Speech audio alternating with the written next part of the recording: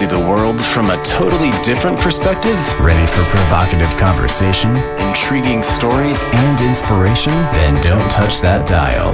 Welcome to Talk with Francesca. She'll give you something to talk about all week long.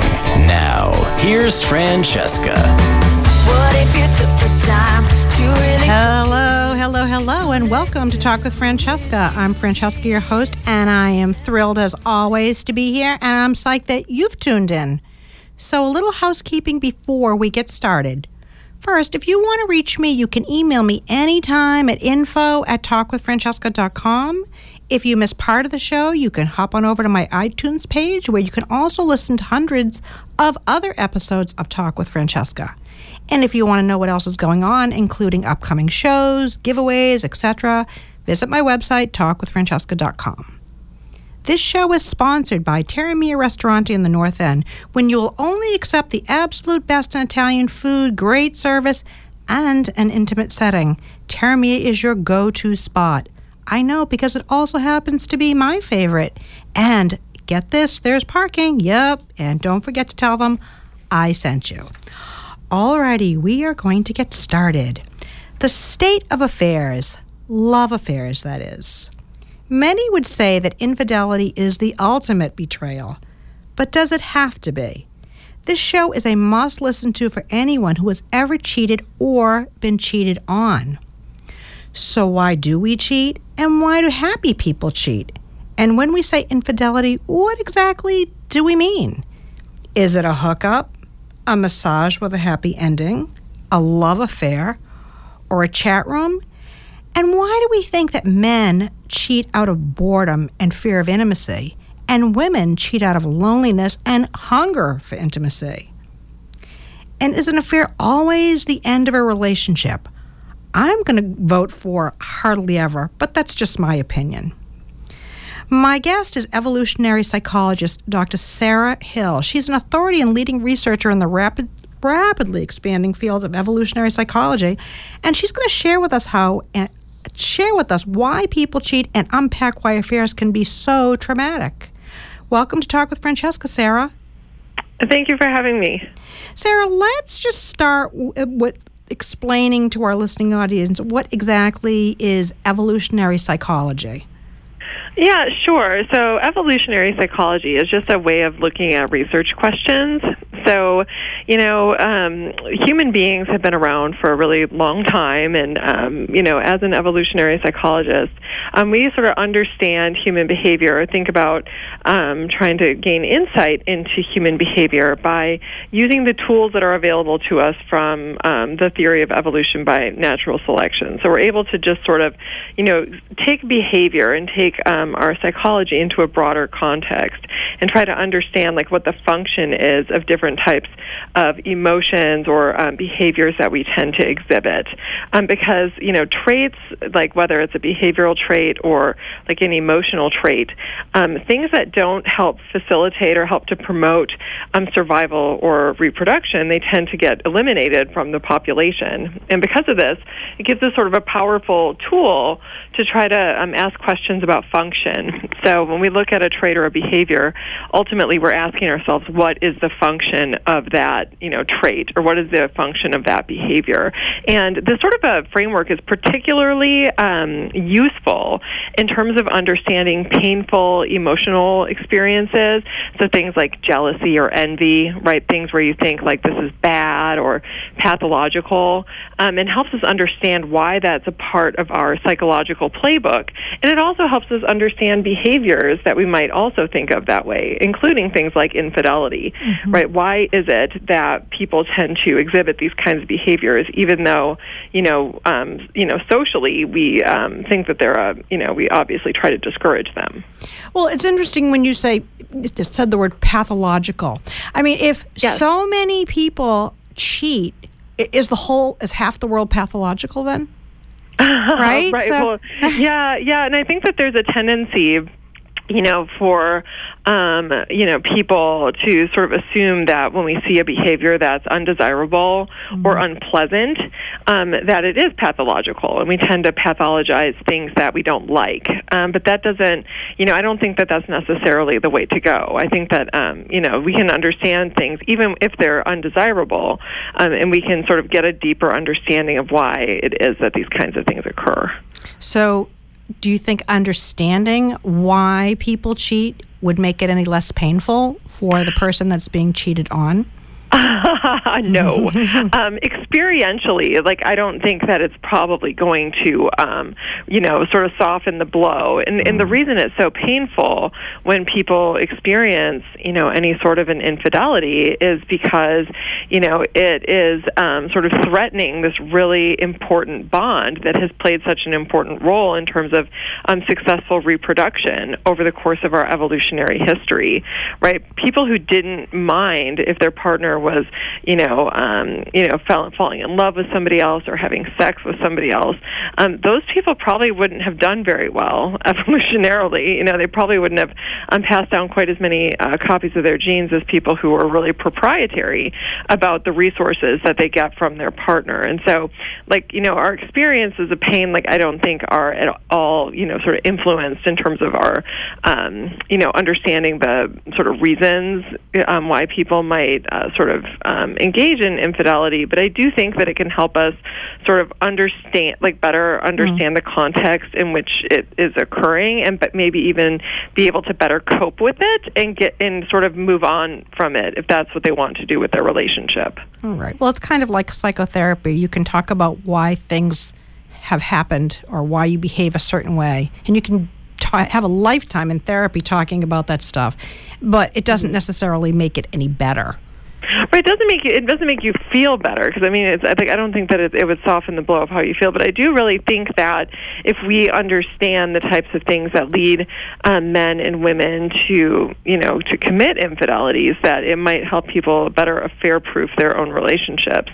And if it's something that happens, to them, and again, I don't think it's actually going to soften the blow in terms of how they feel, but I think that it would potentially be able to help people sort of get past it by feeling more secure about, sort of understanding the reasons that this happened to their relationship, so that way they can better prevent it from happening in the future. Right. I mean, adultery has existed since marriage was invented, but so has the taboo against it. So how do we reconcile what is universally forbidden, yet universally practiced?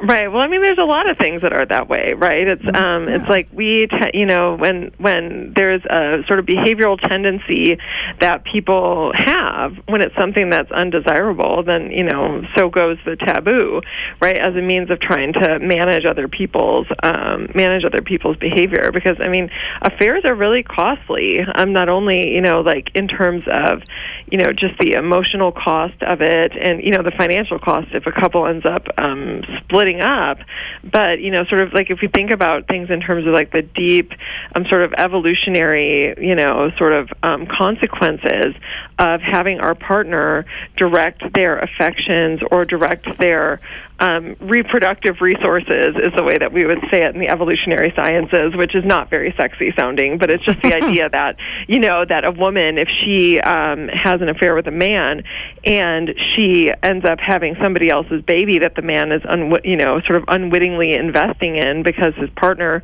had strayed, these are things that are really consequential, evolutionarily. And so, we have evolved a brain that's really sensitive to this sort of thing, and try to forbid it at all costs, as long as we're forbidding it for other people, of course. Whenever there's a taboo against something, it's usually directed at everyone else except for yourself. Yeah, exactly. All right, so let's get to the meat of it. Why do men cheat versus why women cheat? Yeah, and so, this is sort of an interesting topic because, and it's sort of something that people have always assumed to be true, and I think that it's something that has sort of existed in, sort of popular cultural wisdom, that men and women might cheat for somewhat different reasons, and sort of the research tends to suggest that that's actually true, and that women tend to engage in infidelity usually as a result of feeling dissatisfied with their current relationship. So we know from the research that women who are unhappy with their relationships are more likely to cheat than women who are not unhappy in their relationships, which is sort of interesting because for men, there's actually not a relationship at all between how happy they are with their relationship and their tendency or their likelihood of engaging in infidelity. And so for women, it tends to be rooted in a lot of times in relationship dissatisfaction and trying to do what my advisor, David Buss, would call mate switching, which is, that they're basically directing their attention to this other person and possibly trying them out as an alternative partner. Whereas men generally will do it simply for, because of the opportunity made itself available, and they were looking for something sort of exciting to do, and wanted to have sex with this other person, and just, it's usually more of a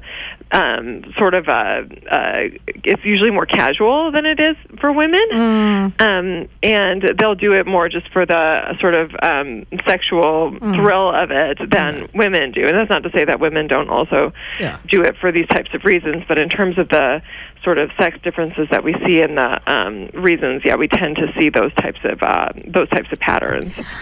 So, sort of across the board, are you saying that men basically cheat for sexual excitement, but yet they're it usually has nothing to do with their relationship, or are you saying in general, usually or always? I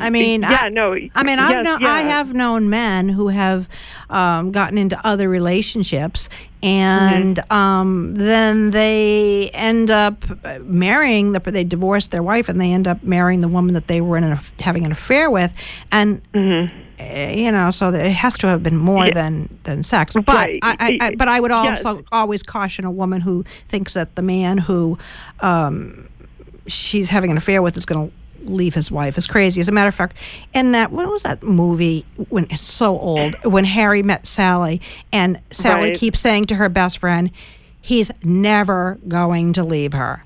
No, he's never going to leave her. And she kept saying, I don't know if you remember that particular scene, and I have no idea why I in particular remembered it, but I found it very funny. No, he's never going to leave her. And I don't think in general, and it seems more often than not, from at least what I've observed, that men don't, but women often do.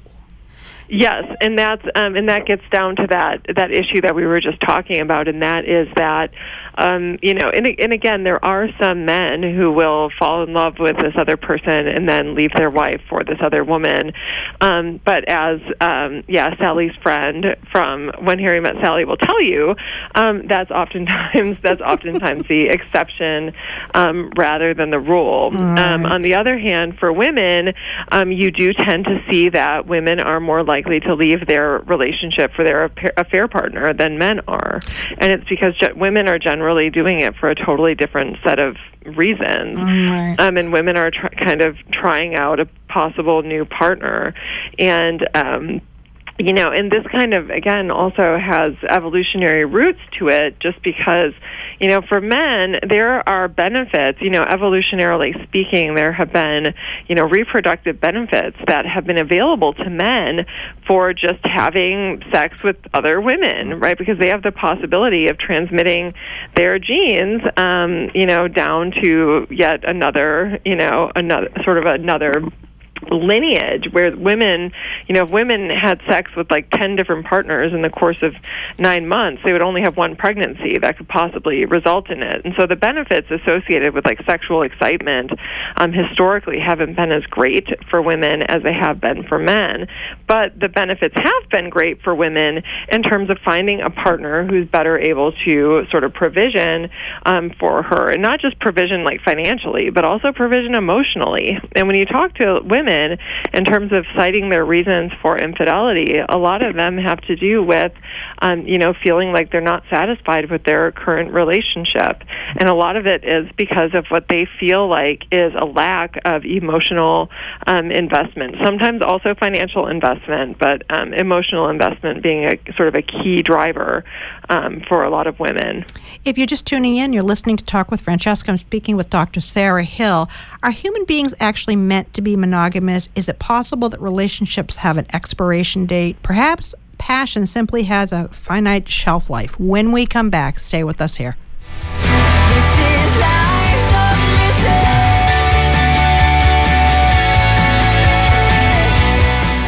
I appreciate you hanging out with me. More talk on the way here on 95.9 WATD. Do you remember the last time your vehicle was in that pristine condition? Angel's Touch offers full-service detailing and bodywork. Family-owned and operated with several packages to choose from, you can count on your car to be immaculate from bumper to bumper, undercarriage to sunroof. Call Angel's Touch today at 508-759-1111. Collision, detailing, and full restoration, because you can always trust an Angel's Touch. Visit them at Cape Cod Auto Body and Detailing.com. So what are you waiting for? Ladies, it's time to enjoy a new you. Stop hiding. Experience a tradition of quality results and a standard of excellence in service at Kima Cosmetic Surgery Anti-Aging Center in Norwell. The best kept secret south of Boston, whether you're looking to seek enhancement, reconstruction, or skincare, Kima is the only place to go. Having been in business for 11 years, their clients include A-listers. Kima is the first clinic in Massachusetts to use Limitless MD, human umbilical cord stem cells. These are the first human umbilical cord stem cells created for cosmetic procedures used in combination with some of the most advanced technologies. I've been to Kima myself and wouldn't go anywhere else because I expect exceptional results. So contact Kima today to schedule your consultation at 781-871-4200 or visit them at KimaAntiAging.com and discover the internal and external solution you've been looking for. Now, what are you waiting for? Looking for a unique experience to dining? Rio Brazilian Steakhouse brings an authentic Brazilian flavor with a great atmosphere to the restaurant scene in Plymouth. The interior is warm and welcoming, and the buffet style offers a relaxed atmosphere while offering fine dining with a traditional rodizio style from Rio, the heart of Brazil. Come dine and watch your dishes being prepared and cooked over the grill. Plymouth's best kept secret, Rio Brazilian Steakhouse offers a full buffet daily along with wine and beer. Rio Brazilian Steakhouse is located at 318 Court Street in Plymouth and is open 7 days a week. For an unforgettable experience from start to finish, visit them at RioSteakhouseRestaurant.com. You'll be glad you did. This is life, don't miss it.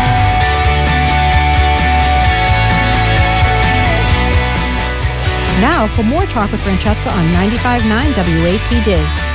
All right, we are back. I'm Francesca, your host, and I am talking to Dr. Sarah Hill, and we are discussing infidelity. Welcome back, Dr. Hill.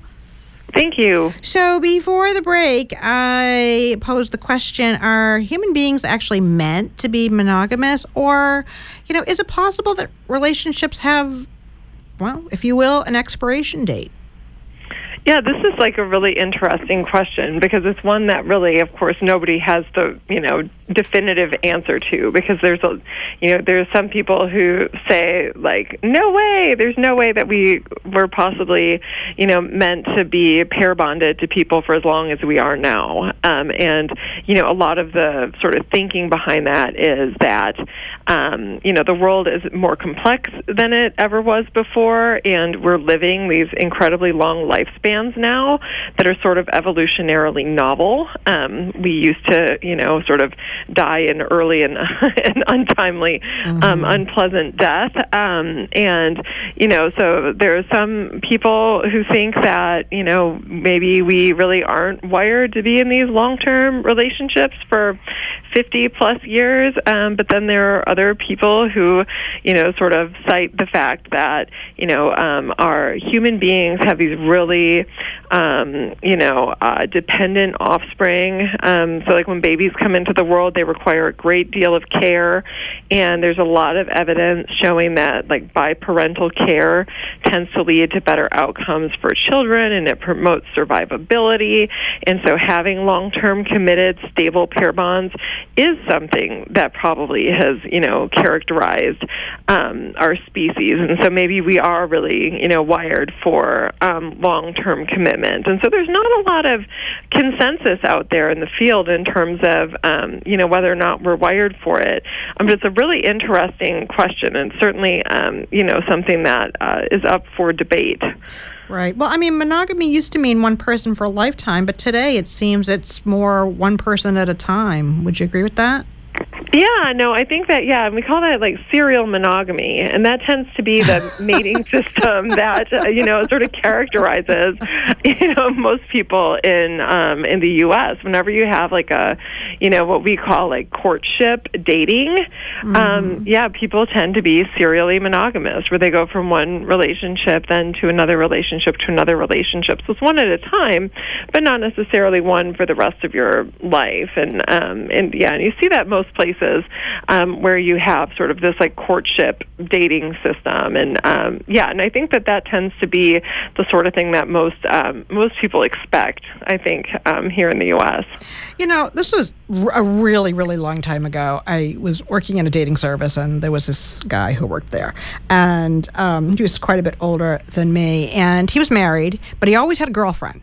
Right. But I always found it very comical the way he would talk about his girlfriend like it was this real relationship. And I just never forgot him coming into work one day, and he was so depressed. It's like, Jim, what's the matter? Oh, and I don't remember her name. She broke up with me. Oh, and he couldn't function. And I just thought it was like the funniest thing. Like, seriously? Oh my God. This is, he's married. Yeah. It's just really, but he was clearly, he was a character. That's all I have to say about him. But anyway, so. But one thing that we didn't talk about, and just briefly, is what exactly the definition of infidelity actually is. I mean, is it sexting? Is it watching porn? Is it an actual love affair? Is it, like I said at the beginning of the show, a massage with a happy ending? I mean, what, I don't know. I don't think I better say this on the air, but, I always get sort of a kick out of, the men who say, oh, well, we didn't go to bed. We just had oral sex. Right. It's like, okay, no. Yeah. Infidelity is something that is like, it has to be defined within the context of the relationship, because, for some couples, they might perceive the use of pornography as being infidelity, because they feel like this person, their partner is directing their attentional resources to somebody else. And so for that couple, that might be, what they sort of, where they draw the line in terms of infidelity, and then for other couples, it might include only, like sort of overt attempts to either direct, somebody's sexual energy or their emotional energy to another person. Like, generally speaking, with research, researchers generally talk about like emotional infidelity, which is all the love and the care and affection and time, and then sexual infidelity, which includes, sex, including even just oral sex. For those who try to argue that isn't cheating. So, but really, it's something that has to be defined sort of, within the context of an individual relationship, and that's actually something that is probably important for committed couples to discuss, like, what is considered infidelity in the context of this relationship. Oh my gosh. Right, because it's not necessarily a cut and dry sort of an issue. Well, okay. Anyway, all right, let's just move on here and talk a little bit about sort of the core structure of an affair. It's a secretive relationship, obviously, which is the core structure of the affair is, it's a sort of a sexual alchemy. I think the erotic thrill is such that the kiss that you can only imagine giving can be as powerful and exciting as hours of actual lovemaking, right? Right. So, yeah. So, I mean, I think that like that sort of forbidden thing I think that is. I think that both men and women both want that. I don't think it's just that the guys want that and the women, they want this, right? Right? Or what are your thoughts? Right. On that, No. I think that you're totally right. No, I think that there's the idea of something exciting that takes you out of the mundane day-to-day life that we have to live, I think is exciting to everybody, right? And I think that that's just, the idea that an affair or even just like fantasizing about one is just used as an escape from our daily lives, right? And to be validated, sort of in an exciting way, which is like totally outside. Most of us spend our lives at work and, caring for kids and pets and doing laundry and the idea of, something where it's just about you and somebody focusing their energy on you is like, that's like very exciting, I think, for both men and women. Our Marcel Proust said, it's our imagination that is responsible for love, not the other person. For those that cross the line, I'd like to talk a little bit about what that glimmer of hope is. I mean, at the heart of an affair, I would bet, and again, not just for women, but also for men, that there's this longing, sort of a real yearning for an emotional connection. Maybe from an evolutionary, psychological standpoint, not so much, but, but that for that sexual intensity, but more for a wish to recapture lost parts of ourselves or an attempt to sort of bring back the vitality. I mean, I don't know if you know who Esther Perel is. Yes. Right? Okay, but she, from where, I've watched a little of her stuff in the past, and I did a show a long time ago with M. Gary Newman, who's a, big, talks about cheating all the time, why we cheat. He wrote a book about it. But, it's of course, they're not coming from your perspective either. But, it seems that it's a lot more that these people are sort of yearning again for this emotional connection that they've lost, and a lost part of themselves. Like, is this all there is? You talk about the midlife crisis, right? Right. Is this all there is? What's going to happen? Am I ever going to get that feeling back again? I think that there's a big piece of that goes on. I don't know. What are your thoughts on that? Yeah, no, I think you're totally right about that, and I'm familiar with Esther Perel's work, and and it's just this idea that that for some people the idea of an affair or sort of having this other relationship is in part just so that way they can recapture these feelings that they haven't had in a long time and trying to regain their sense of themselves. I think that as people sort of go through the course of their relationship, and even more than that, just going through, the day-to-day of their life when they're sort of slogged down and doing things like caring for children and paying mortgages and all of those sorts of things, that the idea of like recapturing this sort of an exciting feeling that's really, sort of self-focused, right? It's not about, who you are to the pets or the kids or the mortgage company, right? It's just about you as a sexual creature. I think that's like trying to re-find that is sort of proximally at the heart of what's going on with a lot of both women and men. All right. So let's talk a little bit about desire. There's that desire for attention, right? There's a desire to feel special, desire to feel important. Chances are, if you're married, that's that's work to keep that kind of constantly going. So, and the very structure of an affair, the fact that you can never likely have your lover, also kind of keeps you wanting. Sort of the forbidden, because the ambiguity keeps you wanting what you can't have. Of course, that's absurd, but, it's... Yeah, there's a lot of research. There's like research showing that, that what drives lust, like this lusting after somebody is the uncertainty. And as soon as it becomes certain, people don't want it anymore. It's like less enticing. And they found that the reason that this is because when something is uncertain, it pops into our head more because we think about it more because we're trying to figure it out. And as soon as we have the answer, we're not thinking about it as much. It becomes becomes less salient to us, and we don't want it as much. And so it's, that sort of gives, in some ways, it gives an affair partner, right, sort of an unfair advantage, because they, you're going to keep sort of thinking about it, it's going to keep popping up into your brain, and because our brains are so sort of dumb in some ways, like the more that we start thinking about something, the more important we think it is, even if that's not true. And so that's a very real phenomenon where people sort of mistake, or they sort of mislabel thinking about this all the time with feelings of excitement and attraction, when really it's just it's because we can't figure it out. Right. It's uncertain. We do need to take another short break, but when we come back, I'd love to talk about the difference between sexual and emotional infidelity. Listeners, stay with us here. Don't go anywhere.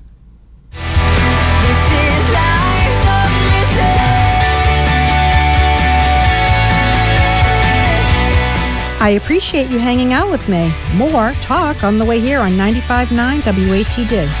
The new Cobblestone Cafe on Hanover Street in Boston brings casual, on-the-go American fare to the North End, serving breakfast, lunch, and dinner. Open daily at 7 a.m., Cobblestone Cafe offers burgers, barbecue, salads, fries, milkshakes, seafood, and the very popular Snickerdoodle iced coffee. Delivery and catering are also available. Cobblestone Cafe, 227 Hanover Street in Boston. For more information, call 857-263-8057 or visit them online at cobblestonecafene.com. Hey, long time no see. You look amazing. Thanks. I just came from my hair appointment with Thomas Negrelli at Rebel Hair Studio. Thomas Negrelli? Yeah, Thomas Negrelli. He specializes in cuts, color, blowouts, braids, and even makeup. I have been thinking about changing up my look for the spring. Then call him at 774-404-1872. Could you say that number again? 774-404-1872. Thanks. I'm calling him now. Looking for an authentic Italian meal in an intimate setting? Then you might just want to venture out to Boston this weekend and dine at Terra Mia Ristorante, a true gem among all those rhinestones in Boston's North End. This cozy trattoria with stucco walls and beamed ceilings specializes in creative interpretations of Italian classics. Like the cuisines here, the atmosphere is elegant yet understated. Since opening in 1993, Terra Mia Ristorante has aimed to convince diners that there's always more to Italian food than just red sauce. Over the years, the innovative and beloved restaurant has done a great deal of convincing, and best of all, it's reasonably priced. This best-kept secret is worth the trip. Call 617-523-3112 or visit terramiaristorante.com.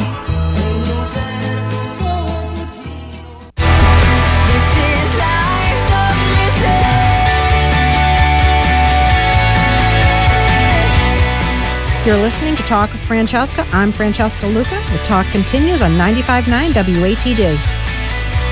All right, we are back, and we are peeling the layers off of infidelity with some surprising finds with evolutionary psychologist Dr. Sarah Hill. Welcome back, Dr. Hill. Thank you. So before the break, I asked you, what is the difference between sexual and emotional infidelity? Yeah, so sexual infidelity is exactly what it sounds like. Right. And, it's the physical part of the affair. And then the emotional infidelity is generally like the feelings of love and care and commitment to another person. And there's actually some really interesting research showing that men tend to get more upset about the sexual aspects of infidelity when there is an infidelity, and women tend to get more upset when it comes to the emotional parts of infidelity. And so, which is also sort of interesting because women are more likely to commit emotional infidelity than men's sexual infidelity. But yeah, so both things are sort of part of the infidelity picture, and some affairs can have just one element, and then others can have both. So how has infidelity changed in the past 50 years, or has it? I mean, I think it probably has. The research suggests that the gender gap is closing a little bit when it comes to infidelity, where, it used to be that men were having sort of an overwhelmingly greater number of affairs relative to women. And women are starting to catch up. They're narrowing the gap. There's still a gap. Men are still more likely to do it than women, but it's not by the same margin that it used to be. And I think that, the research tends to suggest that there's probably a number of different factors at play. Some of the sort of obvious ones are, exposure, like social media, and the degree to which we have these like dating apps, and I use the word dating very loosely, like with Tinder, and other ways that we're able to sort of have instant access to partners. I think has not necessarily been good in terms of promoting committed relationships. Other things that have sort of, I think, in particular closed the gender gap has been, the birth control pill, of course, allows women to be able to have sex without sort of leaving a potential paper trail in terms of, having pregnancies that they have to explain. And so I think that that's certainly contributed to women sort of increasing the degree to which they are having affairs, as well as women aren't as dependent on men as they used to be financially. And I think that that's opened the door for infidelity just because it's made it less costly for women if they end up getting caught. Because, back in the 1920s, if a woman had an affair and she's, staying at home and doesn't really have, an education or a means of supporting herself, she could be in really big trouble if she gets caught and her partner decides to leave her. And, nowadays it's, still obviously going to be pretty financially costly and emotionally costly and otherwise if a woman gets caught having an affair. But at least she's, women are now in a better position to be able to support themselves. And I think all of this sort of feeds into the mental calculus that people use when they're sort of making decisions about what they're going to be doing, like both within and then outside the context of their relationship. Right. We live in an era where we feel, I think, more entitled to pursue our desires. And we used to divorce because we were unhappy, right? But now divorce seems to be more of, I could be happier. Right. Yeah, that's really interesting. And at one time, divorce carried all the shame, but today, choosing to stay when you can leave is the new shame, right? Like, why? Why? If you're so unhappy, why would you stay? Right? Right. And I think that I'm sure there's some cultural things that go into that, because, we are so individualistic here in the U.S., where we tend to sort of put our own happiness and self-expression as being the most important things, that we should be doing. And so I think it sort of violates our, sort of cultural worldview in some ways by, this idea that you might put somebody else's happiness ahead of your own, I think it's almost seen like a character flaw instead of being something that's actually sort of admirable. That's interesting. The romantic ideal where we turn to one person, right? I mean, this person's going to be my best lover, this person's going to be my best friend, not to mention my intellectual equal. And when we think we've found it, it's like we feel that we're chosen, we're unique, we're indispensable, irreplaceable. But obviously, infidelity tells a totally different story. Do you think a relationship can actually survive infidelity in a real concrete way, or do you think it ultimately shatters trust? And I know that it's an individual thing, but right, it is, and it's gonna vary depending on the couple. But I mean, I think that it's something that if both parties are willing and want it to work, I think it can work. Absolutely, it's just something that both parties have to be committed to, and that's not always the case. Like, chances are, if there was an infidelity, and especially the research suggests if it was a woman who was unfaithful, it suggests that there's some relationship things going on that have to really be addressed. And, so it's something that, both parties have to be willing to come together to work on. And I think that is really difficult for a lot of couples, but I think that it's something that can be done. So what does infidelity actually threaten in those that are cheated on? I mean, security, lost love, triggers of abandonment, what?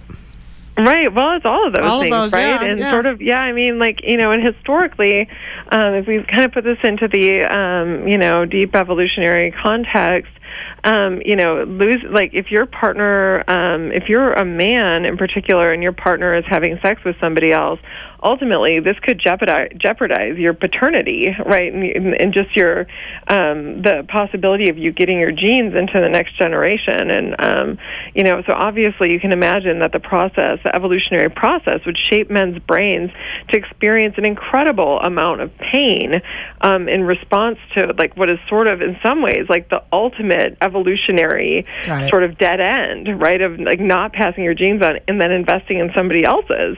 And so there's a real threat, there for men in particular, but then both for men and women, the idea that your partner is sort of taking their resources, and again, I mean that in terms of money, but more, in terms of love and affection and time and care, and they're investing that in somebody else, and that means that there's, you're not being very well supported, and there's also the possibility that they could completely, take all of that care and love and support away, in which case, you end up alone and needing to fend for yourself. And, again, in our current sort of, cultural context, this isn't as big of a deal as it was historically, but, our brain was wired, to help solve these adaptive challenges that we have been facing for millions of years now. And I don't think that our brains have quite caught up to the fact that we'll probably be okay if we leave our partner. If our partner leaves us,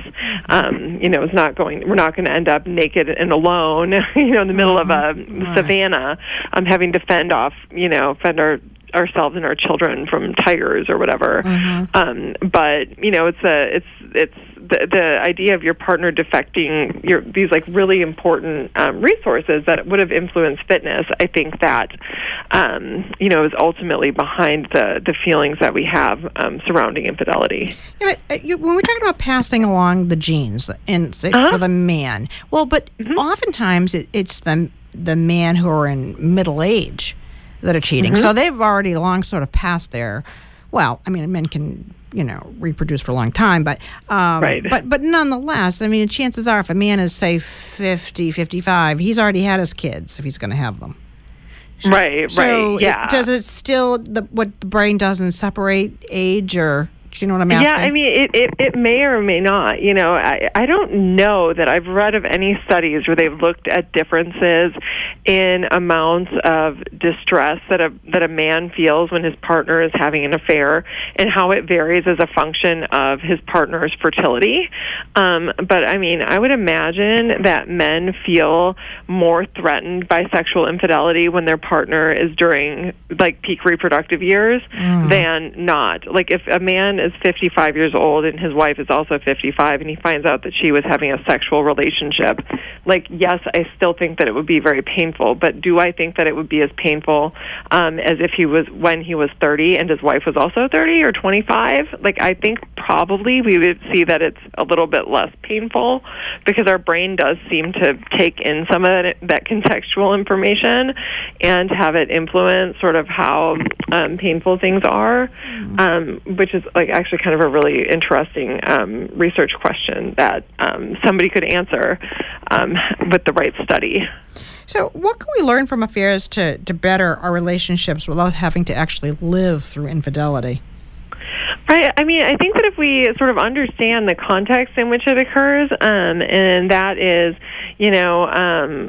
especially for women, it oftentimes has to do with not feeling like they're being emotionally supported in their relationship and feeling like they're looking for more support that way.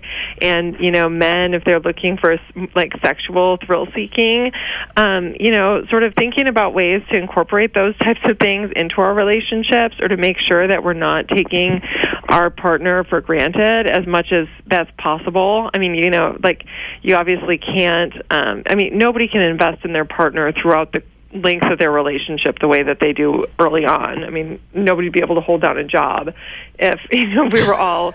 Those men, they are full-time jobs, aren't they? Yeah, exactly. I mean, seriously. It would be but I mean, you know, just sort of like, you know, making sure that you're like in tune with what your partner needs, and making sure that there's an open dialogue about the needs of each person, just to make sure that both parties are feeling satisfied, both in terms of sort of the commitment levels and the emotional support, but even, you know, sexual excitement. All right.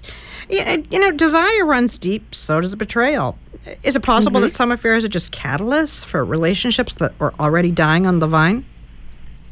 Yeah, no, I think that's also really, I think that's possible. I think that, you know, and I've heard this anecdotally from women and men where they were in a relationship that they knew wasn't going well, and they were sort of using this as an opportunity to get out.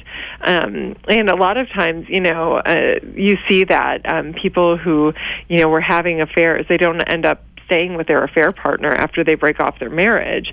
And it's, you know, sort of consistent with that idea of the affair partner just being sort of an excuse to end the relationship that was already sort of on its way out. And so I think that's definitely a strategy, and it's one of the sort of functions that that affairs serve in men and women's lives. Mm-hmm. If you're just tuning in, you're listening to Talk with Francesca. I'm speaking with evolutionary psychologist Dr. Sarah Hill. We're talking about crossing the line and infidelity. So, Sarah, betrayal in a relationship obviously comes in many forms, and there are many ways that we betray our partner: with contempt, with neglect, indifference, right? And sexual betrayal is only one way to hurt a partner, I feel, at least. I mean, the victim of an affair is not always the victim of the marriage. Right. Right? Yeah. So what are your thoughts on that? Well, yeah, no, I think that there's a tendency for people to assume that that if there's an affair in a relationship, that the cheater is the person who's the bad guy, because, you know, they did this terrible thing that, you know, most people perceive as being the sort of ultimate act of betrayal within the context of a committed relationship. But I mean, it doesn't seem that it's always that case. And, you know, when you look at the sort of statistics that are out there in terms of, you know, things that precipitate an affair, a lot of times, you know, there's a larger context in which that sort of betrayal is occurring, and sometimes it's occurring in response to, like what you sort of phrased as being like neglect, right, or complete, you know, sort of indifference. And so, the idea that that, you know, an affair was is totally, you know, the worst thing that you can do and totally unjustified, and that sort of thing, I think isn't necessarily true. I think a lot of times it happens in a larger context. Not always, of course, right. But it's not necessarily the worst thing that can happen in the context of a relationship. Exactly. And sometimes these other things that precede the affair can be just as experientially painful to the person who's experiencing them as the act of infidelity. We do need to take another short break. When we come back, I'd like to talk about the cost to the other woman or man. Listeners, stay with us here. Don't go anywhere.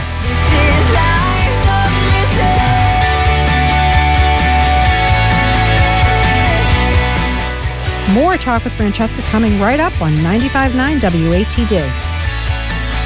Tides is beachside dining at its best all year round. Located at the end of the Nahant Causeway, directly on Nahant Beach, the ocean views from the dining room and the pub can't be beat, no matter what the season. Nominated for Best of the North Shore from North Shore Magazine for Best Alfresco Dining, Best Kid-Friendly Restaurant, Best Lobster Dinner, and Best Water View. Why would you go anywhere else? Whether you choose their dining room, a frosty pint at their bar, or a sun-drenched deck on Nahant Beach, they guarantee you great atmosphere with super food and service. Their menu is full of fresh, high-quality seafood, prime rib, chicken, pasta, and pizza, that everyone will love. Check out their drink menu for fun cocktails, 30 ice-cold beers on tap, and their well-rounded wine list with their state-of-the-art tap wines. They feature full-service lottery and keno. Tides is the place to watch any big game. They have over 20 HD TVs. At Tides, they specialize in casual dining with food that's just delicious, not pretentious. Tides is a fantastic restaurant anytime, summer or winter, lunch or dinner, rain or shine.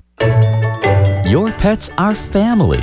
Take your dog to the Dog's Den in Pembroke. Your furry friend will go from smelling crummy to yummy because Leah at the Dog's Den really cares. Whatever your pet's needs are, from dematting to extra scissoring, the Dog's Den in Pembroke has your furry friends covered. So call the Dog's Den today at 781-826-7008 or visit thedogsdengrooming.com. Located in Boston's North End holds one of our best-kept secrets, Antico Forno, ranked number 9 of the top 10 Italian restaurants around the world within the category of being one of the most authentic. With a welcoming family feel, it's hard to argue the experience you have when enjoying dinner at Antico Forno. Best known for their brick oven pizza, their world-class traditional cuisine does not fall far behind. Come enjoy dinner at Antico Forno and feel like part of the family. Open daily from 11:30 a.m. until 10 p.m. Call us today at 617-723-6733 or visit us at anticofornoboston.com.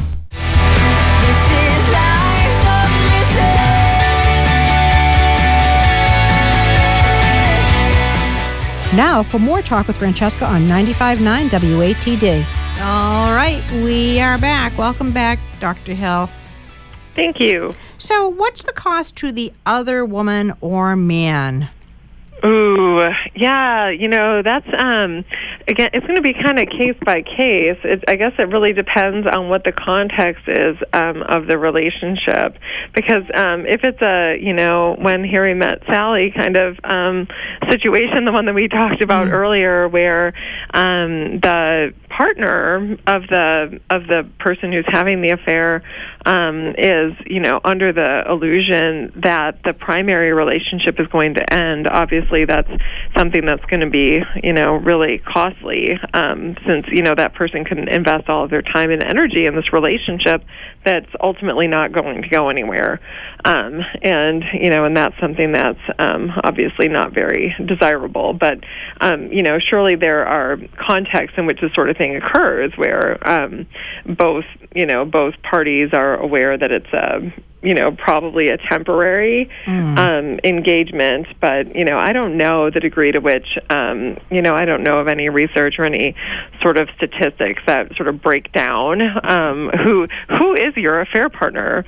But I would assume, in the context of a single person who's involved with a married person, I think that there's probably a lot of false hope that occurs.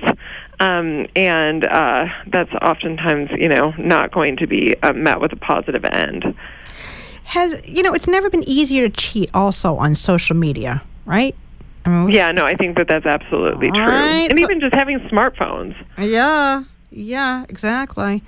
Yeah. God forbid that you send the wrong text to the wrong person. Right.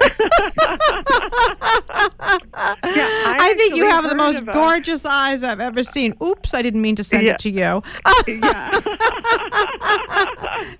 Yeah, I heard of and I don't know if this is just an urban legend, but I heard about somebody who got caught because they were sending texts to their affair partner, and they were showing up on the home iPad. And oopsie, like, wow, that's an interesting conversation going on over there. I'm not a part of. Scary, though, don't you think? Yeah, no, it is scary. It's like we think about how easy it is to get access to, partners, and how easy it is to reconnect with people that we might have had, passionate relationships with in the past. And, the fact that all of our communication can now be done privately, where you could actually be sending a message to, a different person or a whole slew of different people when you're sitting right next to your romantic partner. I mean, it's like we've gotten into a world where it's totally changed the parameters of normal relationship functioning. And I think that it does, because part of, what goes into our mental calculus when we're making decisions to do things is like, are we going to get caught? Right. And I think it's harder. I think it's probably harder to get caught now than it used to be. And so people are just assuming that they'll be able to maybe get away with it. Right. Sarah, I hate to put you in a box. We have like 2 minutes left. Is there anything you would like to share with our audience that you haven't shared that you think would be meaningful and helpful to them? Well, I don't think so. I think I've kind of hit the major points, but I'll just say that for anybody who has experienced this and who's been on the wrong, the bad side, the business end of an affair, like the bad side, the person who is hurt, I think that there's hope for relationships. Like, I do think that, long-term, stable, happy relationships are possible, and stable, happy relationships always experience some turbulence. Nobody has a perfect relationship, and I think people need to not be so hard on themselves if they find themselves in a situation where their relationship, is sort of off course. Even, really good relationships, bad things sometimes happen right, and they can recover. All right. Dr. Sarah Hill, thanks so much for being on Talk with Francesca. It's been a pleasure. All right, great. Thanks for having me. Okay, we've got to wrap things up and say goodbye. Hope you enjoyed the show. If you did, spread the word on social media. See you next week. Same time, same place. Make it a great week.